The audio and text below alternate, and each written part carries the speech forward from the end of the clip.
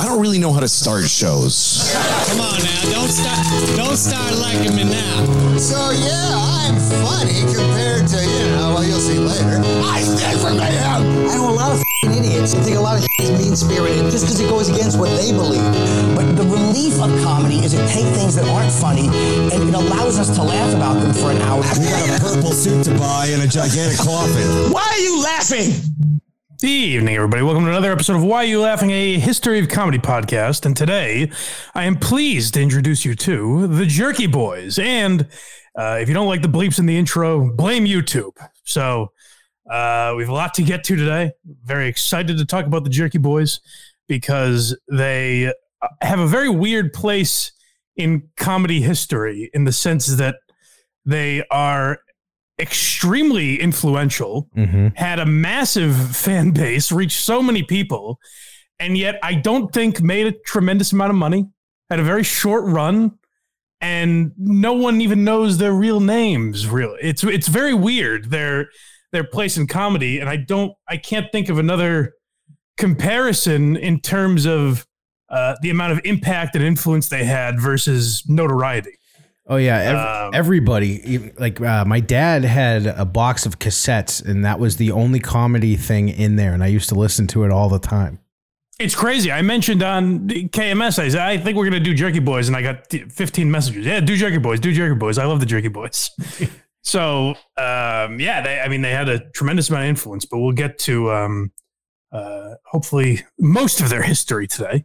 And I also think we're going to do a bonus episode kind of related to this on the Patreon, where we will go over some great prank calls that didn't involve the Jerky Boys.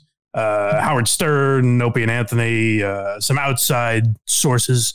Scott and Todd, of course, we have to do them. I think that'll be a bonus episode on the Patreon. And if you're looking for that, the easiest way to find it is blindmike.net. That's where you can get all of our links, whether it be Apple and Spotify, Google Play, however you listen to the podcast, or if you want to watch us on YouTube, trying to be monetized here. We're trying to play ball with you, YouTube. All right? So get those numbers up, people. Subscribe and tap that notification bell. Smash the like button, whatever these YouTubers say. We got to point down when you say that. Yes. Smash the like button. Yeah. Do whatever's down there. Do it. And all those links are blindmike.net. On Patreon, if you want to support the show for free, like I said, do everything that helps the algorithm on all those links. And if you want to throw a little quiche behind us, then go to the Patreon. We do bonus episodes, a couple bonus episodes every month for Why You Laughing. You get these episodes that you're listening to right now a week before everyone else. So if you want a little exclusive time with these freebies, then you should join the Patreon. And then we also do, all kinds of wacky stuff back there. It's funny because we do have people that just listen to Why You Laughing and not the Blind Mike Project. So when they see like an episode of Quincy pop up, they're like, what is this? I don't understand. What am I paying for? I don't get it. Yeah, so just beware of that. But plenty of bonus Why You Laughing's up there as well. If you don't know what Quincy is, you should get to know it. You should. It's a real treat. So like I said, the Jerky Boys. Now, full disclosure here, and this might be the generation I was born in, because I think if you were born after 1990, you have less of an appreciation for the Jerky Boys. If you're my age, then you certainly know who they are. You've heard that name before. But I think it's like pre-1990, people born pre-1990, I should say, was their real fan base, because like I said, they petered off pretty quickly. So Jerky Boys was made up of two members, Johnny Brennan and his buddy Kamal Ahmed. We'll talk a lot about, we mainly focus on Johnny Brennan. Johnny Brennan's the one talking in most of the clips we have today. I don't have any Kamal Ahmed, and I'll get to why in a little bit. He did have, so Kamal is the one that did the Egyptian magician, Tarbash, I believe his name is. To me, it's from a time where I think simply doing a foreign accent was good enough to get laughs. Yeah. So maybe there's a lot more nuance to it that I'm missing, but I think that was essentially the joke with Kamal's character, but Johnny Brennan had much more of the very popular calls, Frank Rizzo and Saul Rosenberg, which we'll talk about. And literally those, like Saul Rosenberg, I mean, literally Johnny Brennan's Saul Rosenberg character is a Family Guy character. Right. That he does the voice for. So it's literally, people don't have any idea, like a generation of kids know the Jerky Boys without knowing them. That's how deep their influence runs. Or if you hear anyone joking about someone that is Jewish, does that voice. Yeah, that's what they're doing. It's a Saul Rosenberg impression. Right. That's a good point. Or Woody Allen, I guess, would be the two. yeah. So basically, these guys made a career and a living out of doing something that every child does at some point. They were the best at being a kid, is basically what they were. Right. So we'll hear Johnny Brennan talk about kind of how he fell into this line of work. I'm the oldest of 5 children. I was always a ball buster. I was always getting into kind of good old American trouble, just doing just a wise ass kid. So I would always do shit for my brothers and stuff to get them laugh. And this came about when I was 10, 11.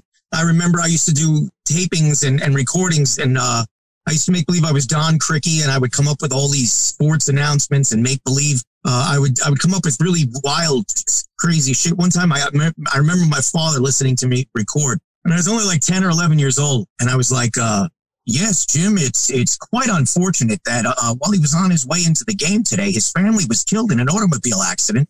And I would say these wacky things as if I was an announcer. And my father overheard me. He opened the door. And he said, son, what the fuck is wrong with you? Where are you coming out with that shit? And I remember being just a kid and saying to myself, I'm just making this shit up, Dad. So that's pretty funny. Yes. But it's wild to me. The thing that's most impressive about listening to that clip is like now every kid has a phone. Everyone's on TikTok and all of that. But at the time, to think to record this stuff, I think is pretty wild, especially for a 10-year-old. Right. You know, like when we talked about Tucker Max on the Patreon, we gave him shit for not recording. That's because he was kind of at a time where the internet was blossoming. And he had the tape. So it's weird to not have the foresight to be like, I really need that tape. With Johnny Brennan, no one in 1975 or whenever he was a kid making these calls, no one was thinking, hey, I got to save these. I got to record them so I have them for the future. That's pretty prophetic, whether he intended it to be or not. Right. Exactly. What's next? Next we have the bootleg. So this is pretty wild. So we're fast forwarding a little bit here because we were talking about his childhood years. But then when Johnny was a little older, he was working construction stuff. He was a regular schnook, as they say. But he was still making these prank calls and recording them. And one day, like, he would have friends over. I think there was a different friend that he did them with originally. The Brian Dunkelman of the Jerky Boys. And then one day this Kamal Ahmed came over and heard one of the calls that Johnny made and was just laughing his ass off. And he said, people need to hear this. And so that led to the clip you're about to hear. How did it get passed around though? Like, what did you do originally before you got signed? How did it circulate? I don't have a clue. It hit the streets primarily because of Kamal. You know, Kamal was in bands in New York and he would make copies. And then the guys that were friends of ours loved it. They went nuts over it. They would make copies and their friends would make copies. And then eventually it made its way out to the West Coast, up and down the Eastern Seaboard. You know, Canada and Australia were there from the very beginning, all the way back. So it got all over the world, wherever they spoke English, the United Kingdom, everywhere. And it's before the internet. I mean, it had to be physically transported and copied and given. You had to physically make copies and give them to your friends or whatever you did. And that's how it got all over the world. And it was considered the greatest bootleg ever. What's so weird to me about that is that I know that what he's saying is true and I still don't believe it. That's how hard it is to comprehend. Right. what he's saying. Like, if someone just told me that, like, oh yeah, my tape got passed around, it was overseas, it was everywhere, I'd be like, oh well, you're full of shit, but this is a fun story. Well, it's funny because it's the greatest. I know that's true. I know that's what happened. Right. It's the greatest bootleg in like the biggest era of music ever. Really? I don't know. What I don't understand is how something gets that popular in that day and age. I can't wrap my mind around it. Now it's very easy, as we all know. If you have something like that and it's of a certain quality, it will likely get into your algorithm if you're like-minded or have similar interests. Right. If the Jerky Boys were popping up now and you were someone who constantly looked up Richard and Sal phone calls on YouTube, eventually you'd probably see the Jerky Boys pop up in your suggested videos. Back then, that's not all these people that heard this tape not only had to enjoy it, but had to say to someone else, you got to hear this. It's hilarious. I'm going to burn you a copy. Or not even burn you a copy. It was cassettes. So I don't even know how you do that. But you'd have the double tape player, and one could record and one would play. It was a whole contraption. Basically, what I'm saying is the amount of work to spread the word about these guys. I don't know if anyone has the energy for it today. I don't know if it would ever happen. Definitely not. So that's truly impressive. And you hear Johnny give Kamal credit there for kind of getting the word out there. So these guys were in bands when they were. I think the relationship is basically they grew up on the same street, and like Johnny was like 5 years older than Kamal. So Johnny was in a band with like Kamal's buddy's brother. So they kind of knew each other in a roundabout way, and then just got together by happenstance, I guess you could say, and started working together on these calls. But what Kamal did is would literally go out, like, shows he was at, bars, anywhere he was where there were people that he thought might have an interest in this. He's passing out tapes. Hey, you got to hear this. He's hyping up the Jerky Boys. And one thing I loved, I tried my best to find an interview with Kamal Ahmed that was worth playing. There is one where he's throwing a little shade at Johnny Brennan, which we'll get to. It wasn't like great audio, so I didn't include it. But there is one where you can tell there's a tension between these two. But my favorite was, and this was another quick thing, they didn't talk about the Jerky Boys at all. But Kamal Ahmed was on the Nick and Artie show back when they had a radio show together, Nick DiPaolo and Artie Lang. And they don't talk about the Jerky Boys or anything. But the whole time, Kamal is busting Artie's balls. You can tell they're friendly on some level because he's making, fat jokes and calling Artie a hack and all this stuff. And Artie just says, by the way, for any of our listeners under 60, Kamal is a guy that was in a group called the Jerky Boys. And his role was going to bars in Queens and saying, I have a friend who's funny and he's on this. I thought was a great Artie slam. Oh, that's a good one. But yeah, I guess you would say that was Kamal's role. Like I said, he did make plenty of calls that were very popular, whether I liked them or not. That Tarbash, the Egyptian magician, was a popular character. So he was a big part of those tapes. But I would say that was more his end, was spreading the word. And I think he's the one that dealt with like record labels and stuff like that. So in a sense, you could call him more like the business guy, where Johnny Brennan was the talent, basically. Right. So yeah, then they have this bootleg that's taking off, and where are we now? The word spreading. Yeah, so let's hear like how. That's another thing is, yes, people around the country and maybe even in other countries are hearing this tape, but how does that culminate into something? And Johnny's going to explain that. I was at a family reunion in 1985, 84, something like that. 85-ish, I don't even remember. But I was at a family reunion, and my cousins came up to me, and they're going to school. One was going in Buffalo, another one was in Florida. And they're like, dude, Johnny, your stuff is everywhere. And I'm like, what stuff? Pause 1 second. I was in construction.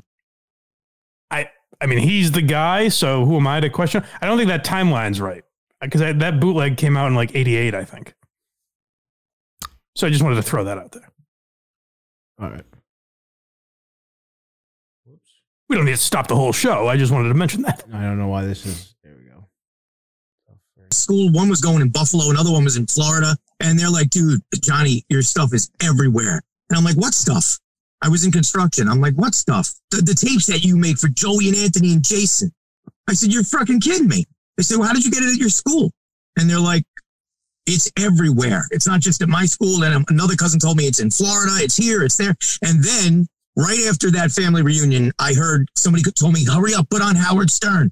Howard Stern was on the radio looking. If anybody knows this Frank Rizzo guy, please call into the studio. I got to know who this guy is. This is the funniest thing I ever heard in my life. For a construction worker in Queens or Long Island or wherever he was growing up, to just randomly hear one of your phone calls on Howard Stern has to be a dream. Like that had to be at that time, like Howard was bigger than anybody, especially with, you know, the working class. So for that guy to turn on the radio and be like, hey, I think that's mine. That's going to be fucking wild. How did he get this thing I made in my basement? Yeah, that's the craziest thing is like you would. I can't think of another scenario where you would kind of accidentally get recognition like that. You know, I guess if someone else filmed you, if you were in a viral video and someone else filmed you or something, but those generally you don't want the attention that you get with those. You know, yeah. This is literally something that like he was kind of doing as a goof and became massive. I guess like Bo Burnham kind of has the same story in the sense that he was a kid that was making videos to make his older brother and his friends laugh. Mm-hmm. And then just became a massive YouTube star. So I guess some people just that are talented enough kind of luck out in that way. And that's what happened to the Jerky Boys. Yeah, but here's him talking about Stern some more.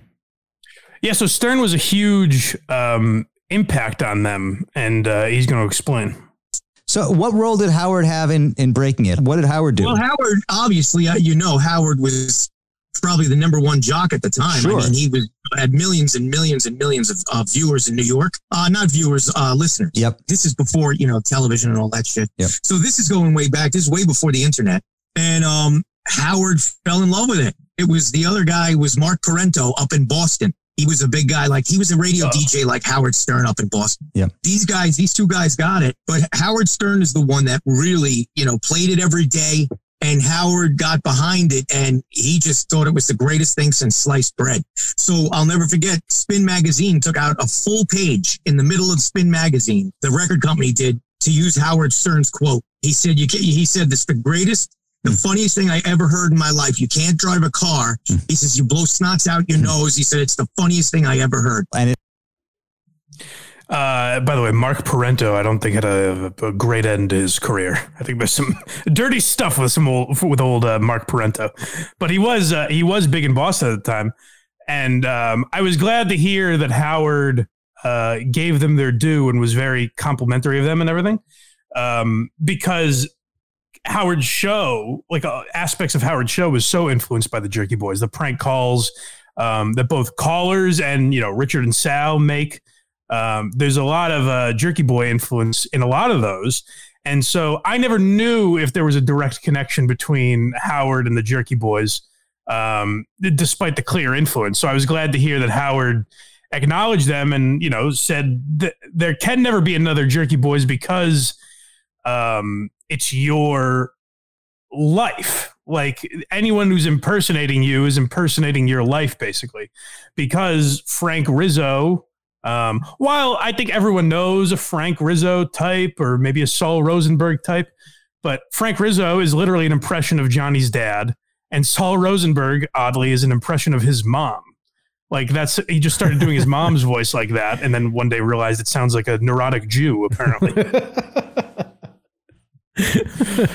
But yeah, Howard was very big for them. Now, I do think it's important to mention they have reached massive fame at this point. I mean, like in terms of people knowing who they are, being on, and even local radio like Mark Parento in Boston, getting play there. That's huge in the 90s, way bigger than it would be today. But Howard Stern's, the biggest radio show ever. You're getting play on there, and for that they've received so far a grand total of $0. Right. Having the greatest bootleg of all time is not a particularly lucrative business unless you're the one illegally distributing it. Right. So that's the weird thing about these guys. That is sad is the wrong word, but like disappointing. Like these seem like guys you root for. They came from, nothing virtually. Mm-hmm. And were able to make it. So you'd like to know that they made a ton of money, which I don't think they ever did, really. I looked it up. Johnny Brennan's net worth. Do you have a guess? A sub $1 million. 500,000. Yeah, I had a feeling. But he does some acting, doesn't he? Well, he's on Family Guy. He's been doing voiceover for.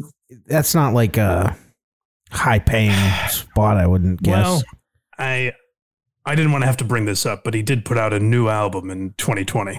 Did he really? Revisiting the Jerky Boys. I can't. You know what? I can't say that the calls were bad, but I don't know how. I don't know if you heard a lot of buzz about it. Prank calls now aren't. They're not really. That's the tough thing. It's like he was involved in a genre of music, disco or something. That was very of the time. That is a perfect comparison. Disco and prank calls. What's next? Next we have him talking about Kamal with Corolla. Yeah, so like I want to talk. I'm fascinated by their relationship, but unfortunately, you only really get one side of it. Like I said, there is an interview where Kamal Ahmed was out promoting his album, his solo album after the Jerky Boys had broken up, called "Once a Jerk, Always a Jerk," and it is Kamal doing prank calls, and I think there's some like sketches on there. That's a little confusing to me based on why Kamal left the group. So I'd be fascinated to know more about their relationship and the tension, but this is part of Johnny's side of the story, I guess. But what is the status and what is it from your perspective, and what would you like in terms of, getting the band back together? Well, you see that's it. I can't, the truth is, back in 1997, January, Kamal officially left, being part of the Jerky Boys. The Jerky Boys was around before Kamal, and, it all fell into place, nicely. The whole, just the look of the two of us, Kamal's 6'4", big 300-pound, big guy. And just the two of us together even looked comical. Mm-hmm. So then, the record companies, then Disney comes along to make 1 minute I'm hanging off buildings and the next minute I'm starring in my own picture for Disney and Touchstone and all that. But you're hanging off buildings. Right, you're doing construction. Yeah, I was doing construction and scaffold work and all that stuff. Oh boy! So, but Kamal, right at that point, little after that, he handed our manager. We were coming home from Boston on a train. And he handed our manager a note that said, "I'm done. I don't want any more of this." So, and he wanted to go and direct films and write. He wanted to write and direct. And I've always wished him well. I've never said anything bad, but he's a grown man. So he's a grown man. I can't tell him what he's got to do. I can't say, "Oh, no, wait a minute." So in 97 of January, that's when he split. So. And ever since, I know every time he's been approached or anything like that, he's been not, a little rough around the edges. Like he doesn't want anything to do with it. But Corolla was just biting his tongue, waiting to ask him about construction there. I know. Thank God he let Johnny get the answer out. You measured twice, cut once, right? So you hear him allude to it there, but yeah, Kamal, when he left, won't talk about it. And even the interview clip that I found, he refers to he's like, that other guy, I don't want to mention his name. So there is tension between them, but neither one is addressing it. Now, the reports were that they just didn't get along. They couldn't agree on basically credit, which it's interesting because if you look at it unbiasedly, Johnny's mother came up with the name the Jerky Boys. She just said it to him one day and he was like, oh, that's pretty good. So his mother came up with the name. He does the best calls. Is the characters are based on people in his life. You know, I think if Johnny wants more of the credit, which I don't know that was the case, but I think he probably deserves it, right? Like, I don't know what Kamal's deal was. And it's interesting because, you know, my instinct would be to side with Kamal, but he's not out there telling his story. You know, it's weird because I want to say, oh, maybe Johnny wronged him in some way. Maybe like, you know, Johnny got an ego and cut this guy out. But Kamal's not out there telling his story. And the other part I find interesting is, so the Jerky Boys made a movie, which we'll talk about in a bit. But the story became, like in hindsight, and he kind of mentioned it in that clip, that Kamal left to pursue film. Which is true. He's directed a couple independent films. I saw something that like Scorsese liked one of them, like complimented one of them. I don't know how true that is. But he hasn't had much success, certainly not financially. Like no one has seen these movies really, other than Scorsese apparently. But yeah, if Scorsese is the only guy that sees your movie, it just does nothing for you. Damn it. So the story became that he left to pursue film and never wanted to speak of the Jerky Boys. But in reality, like I said, he made an album of prank phone calls with jerk in the title twice. So like this idea that he wanted to separate from the Jerky Boys entirely, that didn't sink in for a few years at least. You know, that's what I find very odd about it. The vibe I'm getting so far is that Johnny did something dastardly behind the scenes. But then that's what I'm saying is that's the vibe I picked up too. So I want to like side with Kamal, but he's given me nothing to be able to do. Well, it could be it could have been over something so personal he doesn't want to bring it up. Well, I think what happens in a lot of these situations is, and by the way, Johnny, you'll hear spin some like revisionist history as well, where, he might throw some shade in this next clip that we'll hear, but it is hard when like two guys work together and they both want equal credit. That's hard no matter what, even if they deserve equal credit. And then maybe it gets even more difficult if one of them doesn't deserve that credit. You know, that's the tough thing about these partnerships and why they almost always break up, whether it's, you know, pretty much every radio partnership ends horribly. Music, any brand of entertainment, eventually duos generally end up hating each other. The thing that made me think this way is obviously he doesn't have an issue talking, you know, confidently.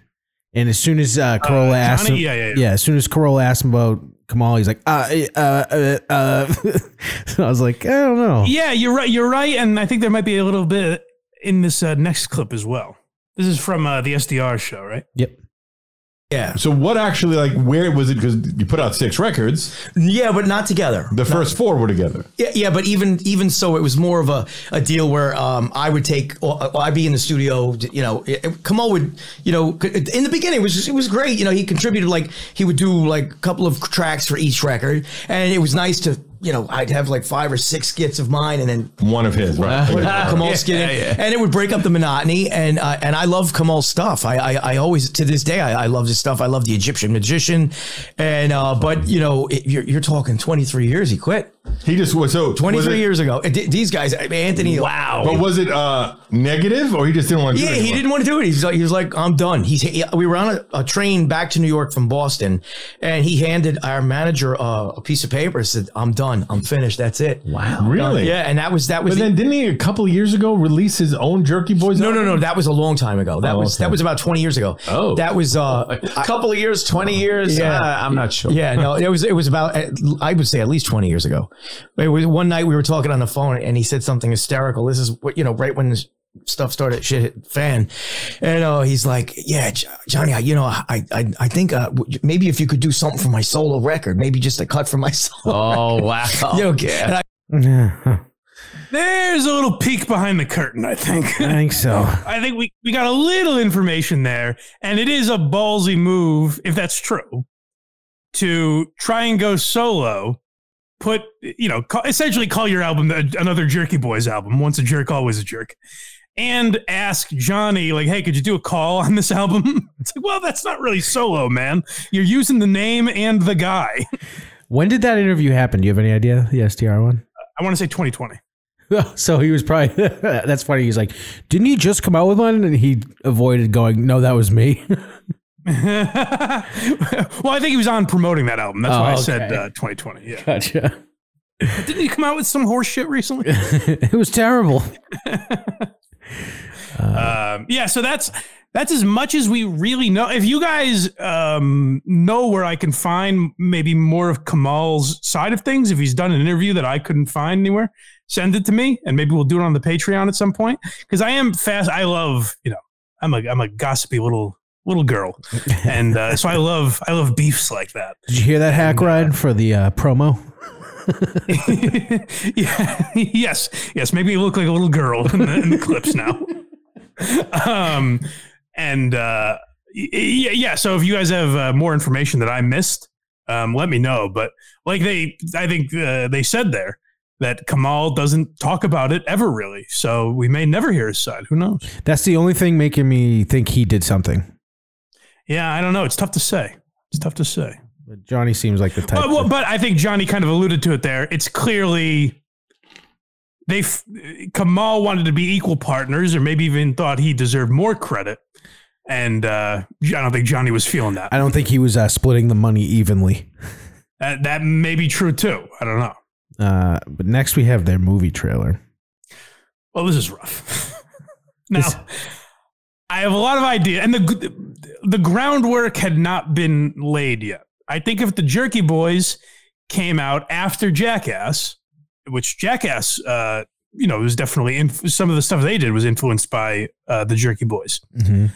But if this movie came out after Jackass, or after like the Impractical Jokers made a movie, after stuff like that had been released, I think the Jerky Boys movie would have been hidden camera. Johnny Brennan dresses up as Frank Rizzo and Saul Rosenberg, and they go into businesses the same way they make prank phone calls. Right. I think that's what a movie that would have been successful. However, these are just, a couple of guys from Queens that have been, thrust into the spotlight, and their biggest album, they had 6 albums in total for the Jerky Boys, 4 together, but their most popular one made a total of $0. So these are guys that are still trying to capitalize on their success. So, when Touchstone Pictures comes to you and says, we want to make a movie, you're going to accept it. you might leap a little quicker than maybe you should. And I don't know if we're going to get through this whole trailer, but I just want to give you a taste of what the Jerky Boys movie was like.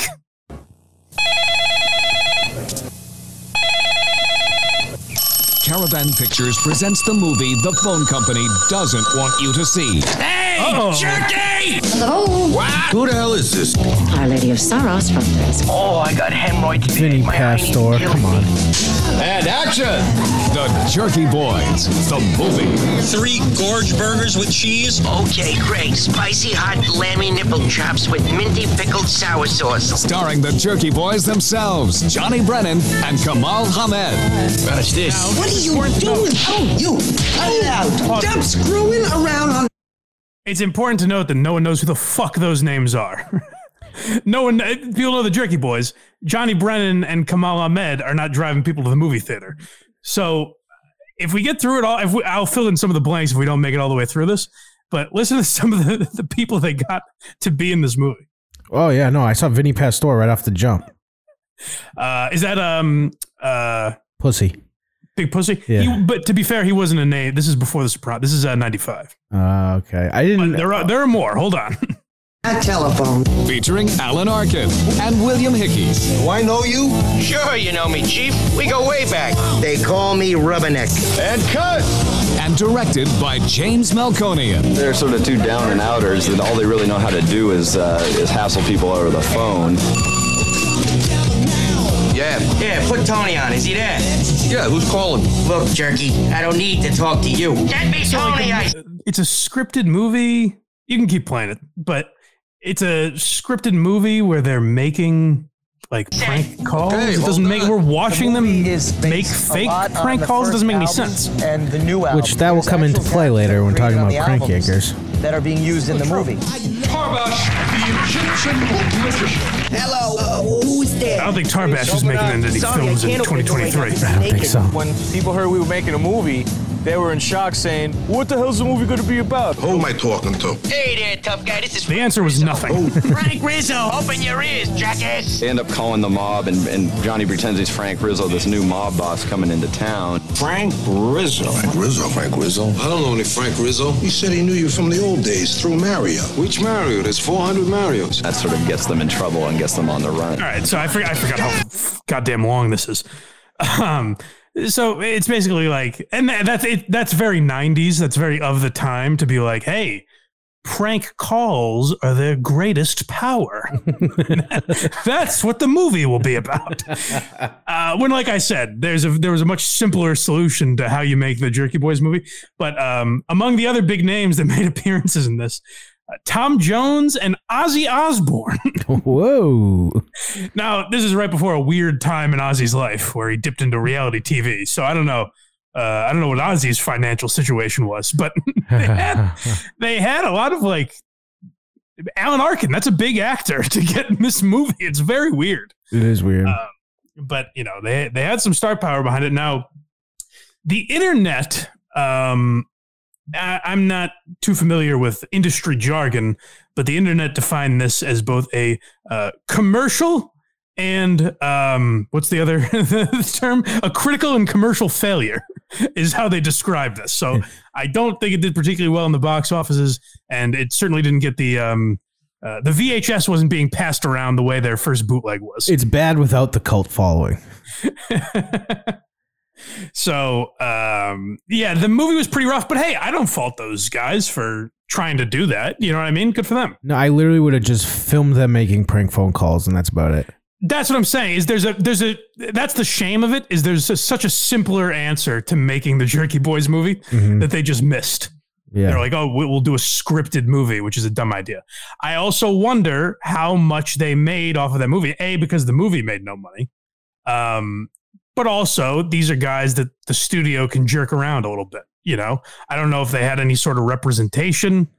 You know, the music industry and record industry is notorious for screwing over talent. So I'm certain they weren't making too much of a mint on those records. So that's the shame of it when I look at it. And, you know, Johnny is never, I didn't hear him. I listened to a bunch of interviews with him. I never heard him talk about being broke or anything, but you know, I don't know that he's diving into a Donald Duck fountain of coins or anything. Or Scrooge McDuck, excuse me. Kamal is a gigantic human, by the way. Yeah, and I guess that's what made for, you know, fun album covers and things like that, is their difference in size. Yeah. Did they ever actually go on the album cover themselves? I don't know. It seems like that would be. I don't know the answer to that actually. Because usually it's just that Jerky Boys guy, like the logo. Yeah. Well, I know one of them. He said he was talking about this and he couldn't figure out. He's like, how do I make Frank Rizzo look for the album cover? And they ultimately ended up just having like back of his head looking through the classified ads, which is probably a better way to do it. Next we have Johnny talking about crank yankers. So, that's like I said earlier, if you're of my generation, maybe you weren't a Jerky Boys fan, but you know stuff that they influenced for goddamn sure. Oh, yeah. And the most glaring example would be crank yankers. But there doesn't seem to be any ill will because I think Jimmy Kimmel and Carolla kind of did right by these guys to an extent. They try to do that with crank yankers. They try to rip off Jerky Boys or try to sample. Actually, Jimmy Kimmel did call me. We were on the phone for a while, and for whatever reason, we just couldn't come to a meeting of the minds. And it wasn't Jimmy so much because he was very nice, but he wanted me to be part or have something to do with that show. I have all the original paperwork that they sent me that they wanted me to do some characters, but it's not Jerky Boys. It's not. A lot of it's red. A lot of it, is after the fact. And the Jerky Boys, everything you ever heard is real. 100% what you're hearing is what happened. I would never want people to get the idea that, oh, wait a minute, did he do this with the Jerky Boys too? And it wouldn't work. They have to know forever, that what you hear with the Jerky Boys, that's what you got. So I believe, because it sounds like what he's saying there is that Crank Yankers was all fake. Yep. But I believe what he means is, because I heard him talking about this as well. I think what he means there is that everything on those calls, he wrote virtually nothing. He might come up with a premise for a call. Like if Saul Rosenberg's calling a glasses store, he has an idea of what he wants to ask about. But he wrote nothing, and everything was all based on how this person responded and off the top of his head. Yeah. And so that's what I believe he's referring to is that crank yankers. And networks fucking bog down everything in notes and ideas and, try and really just scrutinize every little detail. So I'm sure they wanted a specific script authorized before the call was made, all that sort of shit. And you do have to credit Johnny, because we're speculating that he didn't really cash in on this amazing endeavor that he had, this amazing franchise that he had in his hands. I don't know that he cashed in, but yet he still has the integrity to be like, you know what, Jimmy Kimmel and Comedy Central, that doesn't really align with how I do it, so I'm going to pass. That is a respectable thing in a way. Yeah, he could have done just different characters and stuff, but he did say that they did stuff after the fact, like after the recording. So I'm wondering if.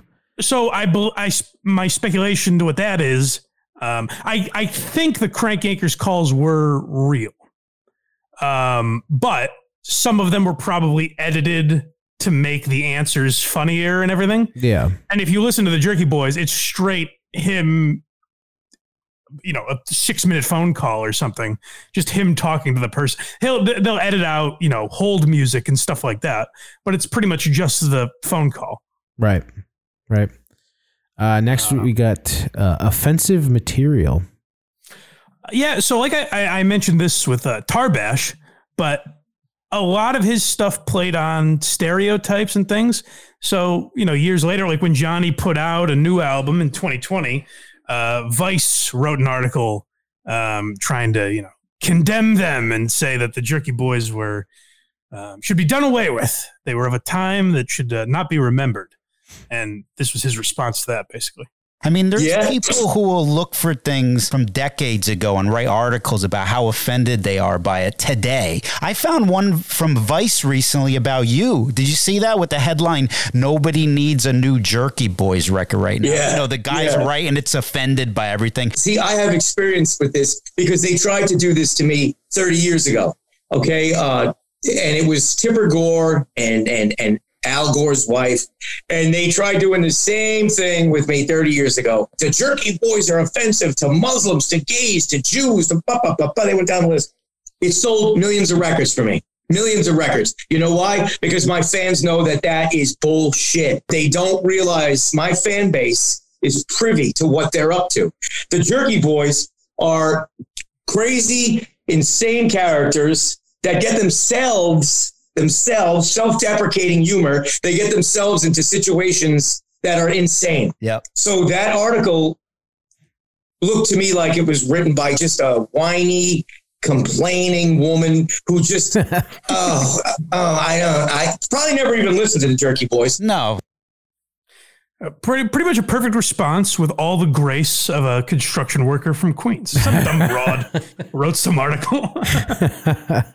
but he's spot on there. And I think, so this is why it's impossible to analyze comedy from the past, and why me even saying like, I'm not a huge like Jerky Boys fan. And again, I don't say that like I dislike them. I just never got into their stuff. But it's hard to go back and try and recreate the time that it was made and understand the context. And I think Johnny Brennan, that's another trait that he shared with Howard Stern, where he's, an equal opportunity offender. And he might make jokes about, gay men or Muslims, like he says there, or whatever.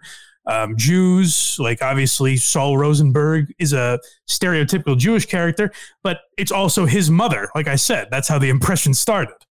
And, I think that's a trait that Howard shared where,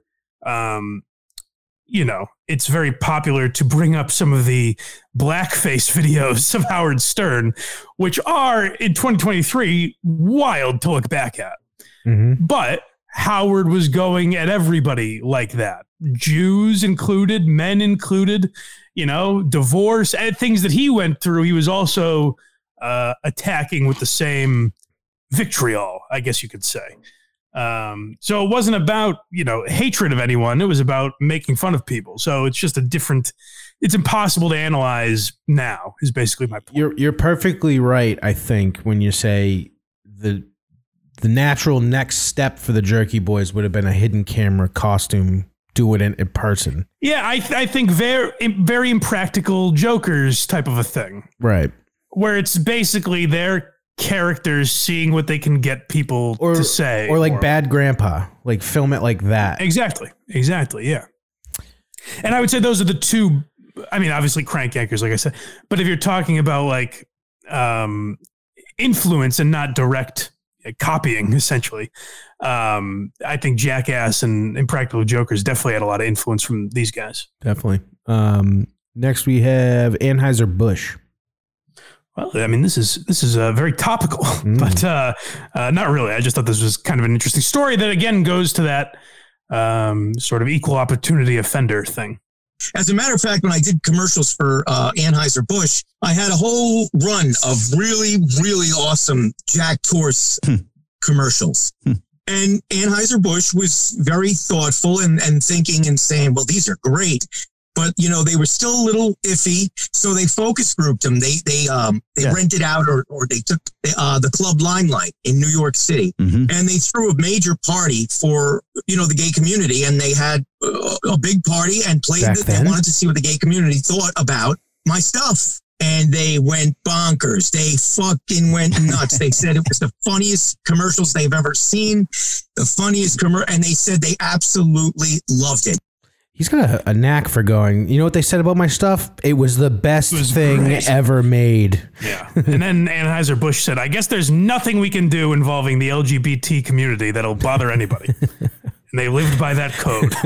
But no, you're right.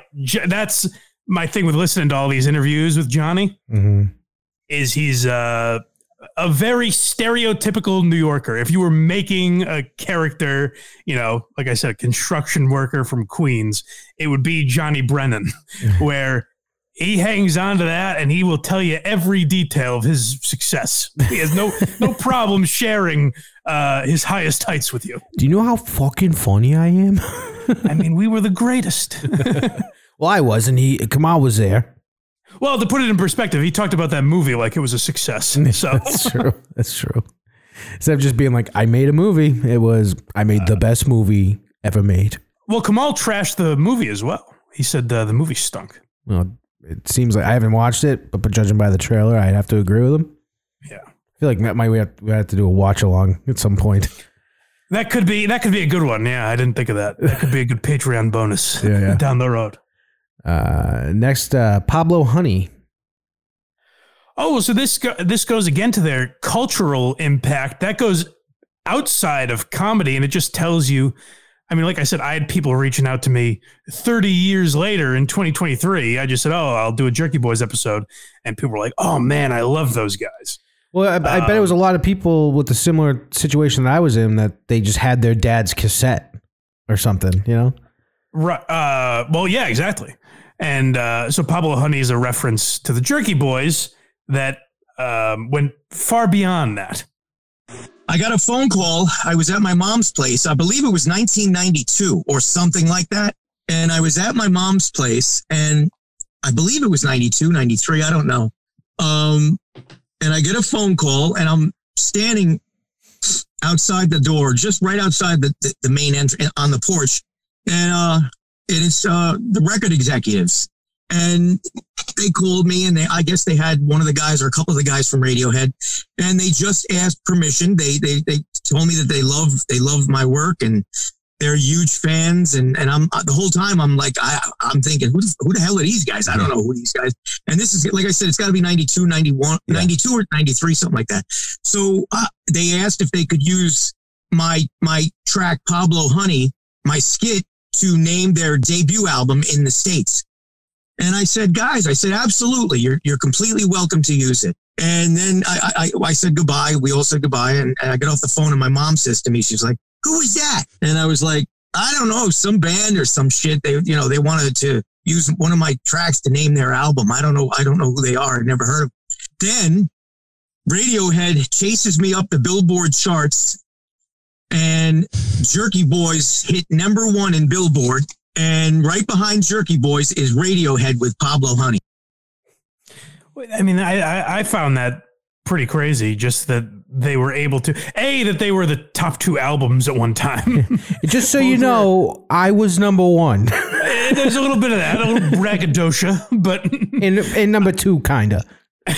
Yeah, basically, I had the top 2 albums. But, I mean, Radiohead at that time, obviously massive. Mm-hmm. And I think that's, I think it's more common now where you'll see, cultural crossover like that, where there's some quirky or niche reference makes it into a completely different genre. But I think for like a band like Radiohead to name their album essentially after the Jerky Boys, I think that's pretty wild. And I think it kind of signifies just how big they were then. Yeah, that's why I have to be like, that net worth thing has to be wrong. He sold millions of records. I don't think it is, though. I don't think it is. Well, so here's the problem. Is you can tell even just in the interviews, we're going to play a couple of the phone calls in a minute, but you can tell that Johnny's definitely a funny guy. Mm-hmm. Like he'll say some things that make me laugh, but I think he's a bit of a one-trick pony in that way. And I'm not saying that to put him down. I think in a different time, or maybe with different management in a different situation, I think he could have taken that skill and turned it into a lot of money. I think he was just in a situation where, like I said, his first record he made no money on. So after that, they're doing their best to capitalize on it, but the record companies know they can fuck these guys over. They have a bit of a history for doing that. So it doesn't surprise me that these guys did not cash in on the Jerky Boys name. Yeah. I'm actually, to be honest with you, I'm surprised that he owns it. Because I believe the last album he put out was under the Jerky Boys name. So I'm actually surprised that, Atlantic Records or whatever it was doesn't own that. Well, they probably own the albums that were put out, but not the if you look at like a band, like if a band, like if a certain label puts out an album, they have the rights to that album, but not the band itself. Right. So that's probably the scenario. What's next? The 2 calls. Oh, we're already at the phone calls. All right. Yeah. So that's basically all I wanted to say about the Jerky Boys. Like I hope it doesn't sound like I'm bashing them, because when I say I'm not a fan, I don't mean like these guys suck or anything. Yeah. I just mean I missed it. And by the time I got to them, I was too, you know what it is?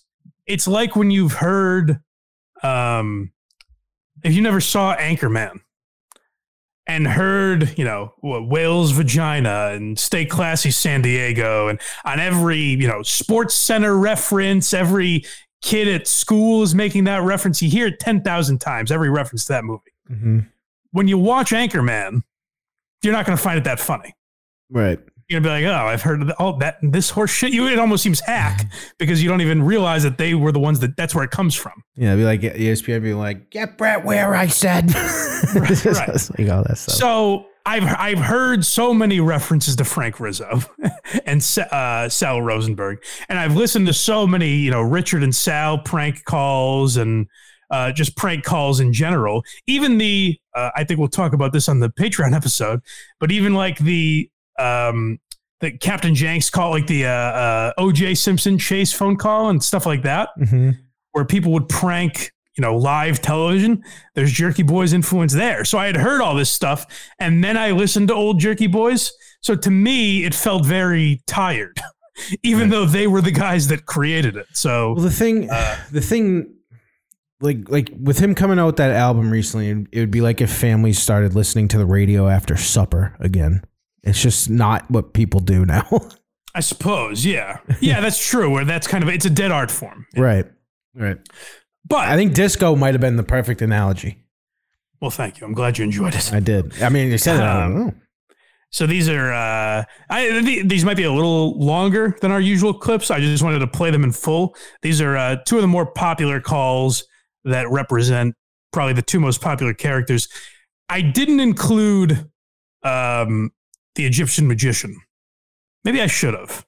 No, we'll probably do, if we ever get any info, if these fine people that listen to this program find us some Kamal stuff, we can play his stuff. Yeah, find Kamal Ahmed and get him to come on the show, and then I'll play the Egyptian magician. Yeah. Do you remember that? It was awesome. All right, so the first one is Frank Rizzo, I believe, right? Yeah, auto mechanic. Hello? Yeah, auto mechanic. Yeah. You looking for a job? Huh? I'm looking for a job. Okay. You have experience? Yeah, 7 years. 7 years? Yeah. I work on race cars. You have inspection license? I work on race cars. Okay. You have inspection license? Special what? Inspection license. You are inspection? Oh, inspection. Sure, I have all that shit, tough guy. Okay, talk to my boss. Right. Okay? Yeah. I tell him everything. You have a 7-year experience. Put your boss on. I'll talk to him. Hello? Yeah. Yeah, may I help you? Calling about the job. What do you mean, what about the job? Are you applying for a job? That's right, tough guy. Yeah. Yeah. I work on race cars. Excuse me? I worked on race cars for 18 years. On race cars? Yes. You have New York State inspection license? Yes, I do. All right. Where are you working now? Well, right now, I just had to leave an old job because of differences with my fucking boss. Huh?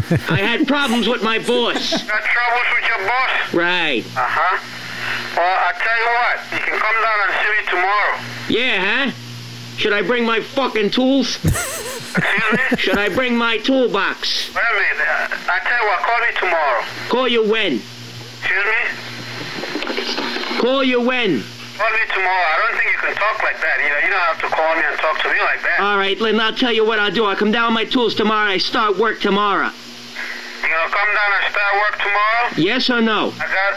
Oh, wait a minute. I gotta hire you first, guy. Well, I'm the best. You're the best? That's right. Okay. I'm serious. I know. I'll work circles around you. I'll wrap your fucking head in with a ratchet.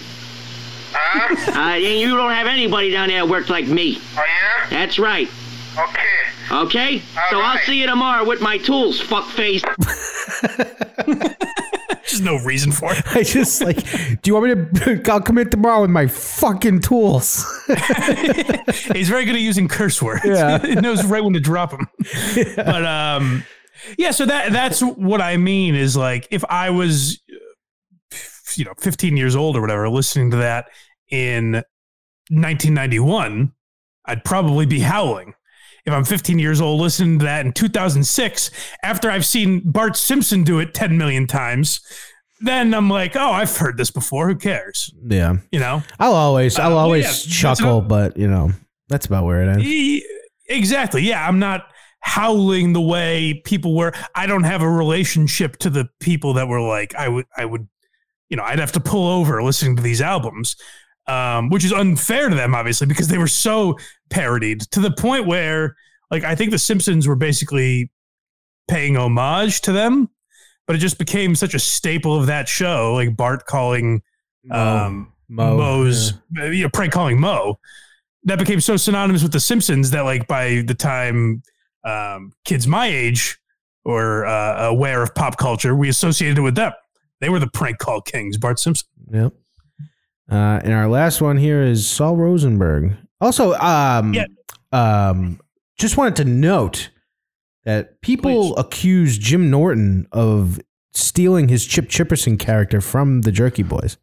Yeah, Norton addressed this, and he said it's just simply not true. He's like, I liked those albums when I was young, so maybe there's some influence, but like they're completely different characters. Chip Chipperson's a stereotype of basically completely kind of an Opie type for sure. A guy who's not self-aware, just an imbecile. Like that's who he's stereotyping. A guy that wants to be funny so badly and isn't. So yeah, Opie kind of. But this is basically more of a Jewish stereotype or an old woman like his mother. So the characters aren't really, there might be some similarities, I guess. But to accuse Jim Norton of that, you also have to point the finger at, like I said, Jimmy Kimmel and Adam Carolla, The Simpsons, Johnny Knoxville. There's a million people that were influenced. Howard Stern. There's a million people that were influenced by Johnny Brennan. Right. So, but here's Saul Rosenberg. All right. Hello? Hello? Yes? Yes, I bought glasses there. My name is Saul Rosenberg. Yes? And my eyes are going crazy. Okay, let me pull your record card. Hold on, please. Okay, thank you. Mr. Rosenberg, I don't have a record card on you. Where did you buy your glasses? Sure it was here? Yes, I did. And do you wear glasses? No, where did you buy them? At your place there. What address did you go to? It's the one right in the city there. I don't quite remember. Well, there's a lot in the city, and sometimes people get confused. I don't have a record card on you. How long ago did you buy it here? About 4 days, and my eyes is going crazy. And Mr. Rosenberg, I don't believe you bought it at this office because I'm the only one here. I don't wear glasses, and if it was 4 days ago, I would have remembered you. And I don't, and I don't have a record card on you. Did you go to the Empire State Building? I went to the Empire State Building, and I can't see so good. So you went to see Dr. Yeah, but he's an asshole. I couldn't see so good from the Empire State Building. Well, would you like to make an appointment to come in and see us? I went to the observatory because of these glasses. I can't see, goddammit. Okay, would you like to come in and see us? Sure. Okay. We're at 30 East 60th Street. 35 78th Street. Okay. No. We're at 30. Okay. This one I really enjoy. 60th Street. All right. Should I bring all my glasses with me? You need an examination. And all my glasses? Yeah, Mr. Rosenberg, do you need an examination? Okay. Do you need an examination? All right. Yeah, all right. You need an appointment. Right, and I'll bring all my shoes and my glasses with me. So I have them. Mr. Rosenberg. Sure. Do you want to see the ophthalmologist? Right. You need an appointment. I'm sorry. You need an appointment. Okay. Okay, hold on. I'll have my girl make an appointment for you to see the doctor. Okay, do you have the address? Fantastic, then. You have the address? Yes. What room? It's 4, I don't know, you say 3587? No, 30 East 60th Street. 30 East 60th Street. Okay, thank you. Oh, you need an appointment. Hold on. Right. Hello? Hello? Hello? Barbara? Yes, I have to make an appointment with you, sir. When would you like to come in? Whenever you want me to, honey. Whatever's good for you. You want to come in tomorrow? Sure, if you're free. Yes, okay. You can come in at 12 o'clock. Okay, honey, baby. All right? Yes. Thank you, sweetheart. You're welcome. Bye-bye. Again, to note the influence, there's a Richard and Sal call from Stern where we'll probably play it in the bonus episode. but they call and order a pizza with everything, and one by one go, could you hold the pepperoni on that? And the onions, actually. He's like, all right, no pepperoni, no onions. He's like, and hold the sausage. And he goes through every ingredient. And he's like, so you just want a cheese pizza? And he's like, actually, hold the cheese and the sauce and the bread.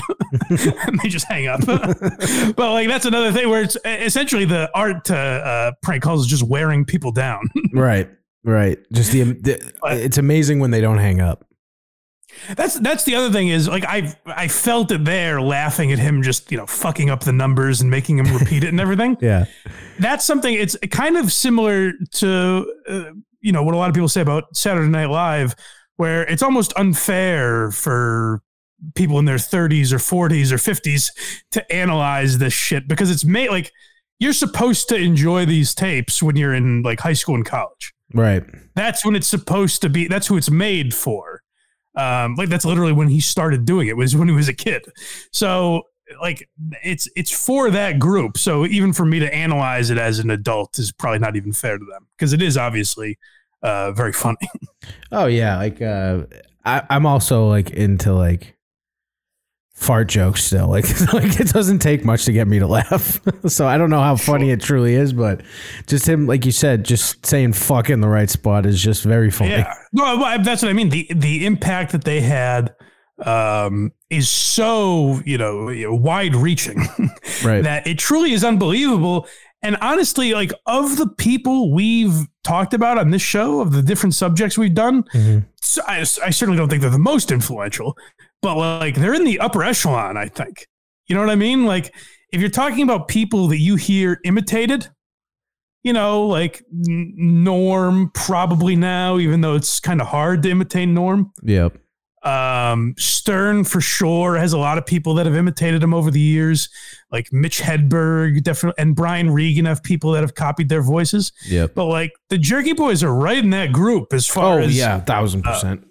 But as far as whether it's either people just straight up ripping them off and copying them, I mean, Todd Pettingale is the worst offender of that, where he is literally he'll do the Saul Rosenberg voice of Scott and Todd, if you guys aren't aware, an old New York radio show. He would literally do the Saul Rosenberg voice, call people and have, Jewy complaints, for lack of a better word. and that's what he was doing, was like being a stereotype, basically. But not just being a stereotype, but also copying the guy that kind of invented that. So like they would have people straight up rip them off or just kind of take different aspects of them and change and evolve and advance them. Mm-hmm. So shout out to the Jerky Boys because tremendous impact on comedy. As I've said about different subjects, you certainly can't tell the story of the history of comedy without talking about the Jerky Boys, at least for a little bit. So definitely. Hope you guys enjoyed this episode. I know, like I said, a lot of you are Jerky Boys fans, so I hope I did them a service. I hope I didn't fuck up too badly. And like I said, if you guys have information that I missed, always reach out to me. That goes for any topic. And we'll either, clarify on a future episode or maybe do a bonus episode about it or whatever. And if you want to find those bonus episodes, you guys know the best place to go. That's blindmike.net. I say it over and over again. It's about time you listen to me, for goodness sake. Go to blindmike.net. You can support the show for free everywhere you get podcasts, including YouTube. We'd love if you subscribe to the YouTube page because that seems to be the movement in the podcast world. And if you want to support the show a little bit extra, then get on the Patreon, get bonus episodes, get these episodes a week early, plus a lot more back there. But I also do reviews of comedy specials. I've been doing that pretty regularly for specials that have been released this year. So if that sounds interesting to you, subscribe to the Patreon. Blindmike.net is the easiest place to find all of those links. And if you want to support Craig and the work that he does, all I ever get every day, emails, Craig does a great job. He should talk more on Why You Laughing. Sure. So if you're one of those people, go to verygoodshow.org and support Craig and his very good show. Oh, I thank you. They have a Patreon as well, and you can check out their free episodes. Yes, thank you. And that's it. Oh, I should mention this. We're about to play something, right? Yes. The inaugural try. Give me a little feedback. To those of you that make it this far into the episode, to the people that listen to the whole thing, I'm looking for feedback from you. This is our boy Hack Ride. If you listen to the Blind Mike Project, you know all about Hack Ride. He's been an integral part of that program lately. But he made something for Why You Laughing, and he made an outro. I want to know if you guys feel it fits or not. So far, people have liked it, and the song has been stuck in my head. I love it. If people unanimously hate it, then maybe we'll keep it. No, maybe we'll get rid of it. But like, if you guys like it, let me know, and we'll keep it in. This is the debut of Hack Ride's outro, and we will talk to you guys next time on Why Are You Laughing? Thank you for watching. Why are you laughing? We hope you enjoy the show. Now you know why comedy is funny. Go out and tell some jokes, make a lot of money. Thank you for watching. Why are you laughing? With Blind Mike and Craig.